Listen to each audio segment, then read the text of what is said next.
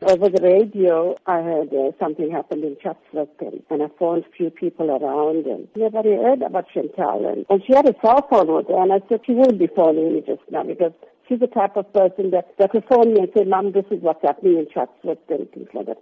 And I never got a call. So I went off from work and didn't see Chantel anywhere, so I got to the place, to the club, to the Throb, and when I got there, they said to me, if you didn't hear from your child, please go to the police station, and there's names of the kids there, and you can have a look. And I looked on the list, and Chantel's name was nowhere to be found, and must have stayed in National Recounts Hospital.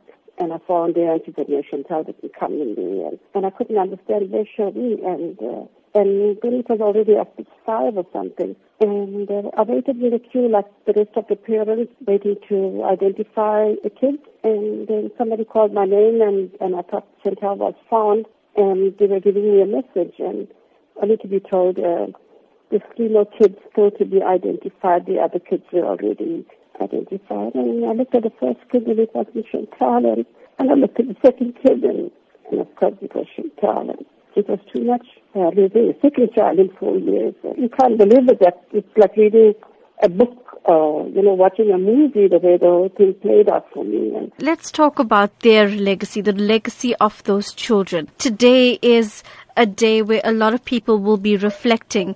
And what would you like to say, specifically about their lives and even their memory today? I think we all must learn from what happened.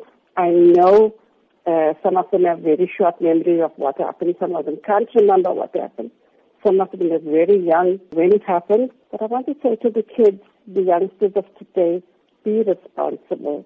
Know your whereabouts. When you walk into a place, watch what is happening, what the adults are doing. If they're doing something wrong or something, bring it to somebody's attention. And let us be responsible so this never happens again. A death is a death. No matter how the child dies, it's very painful for any parent to go through this.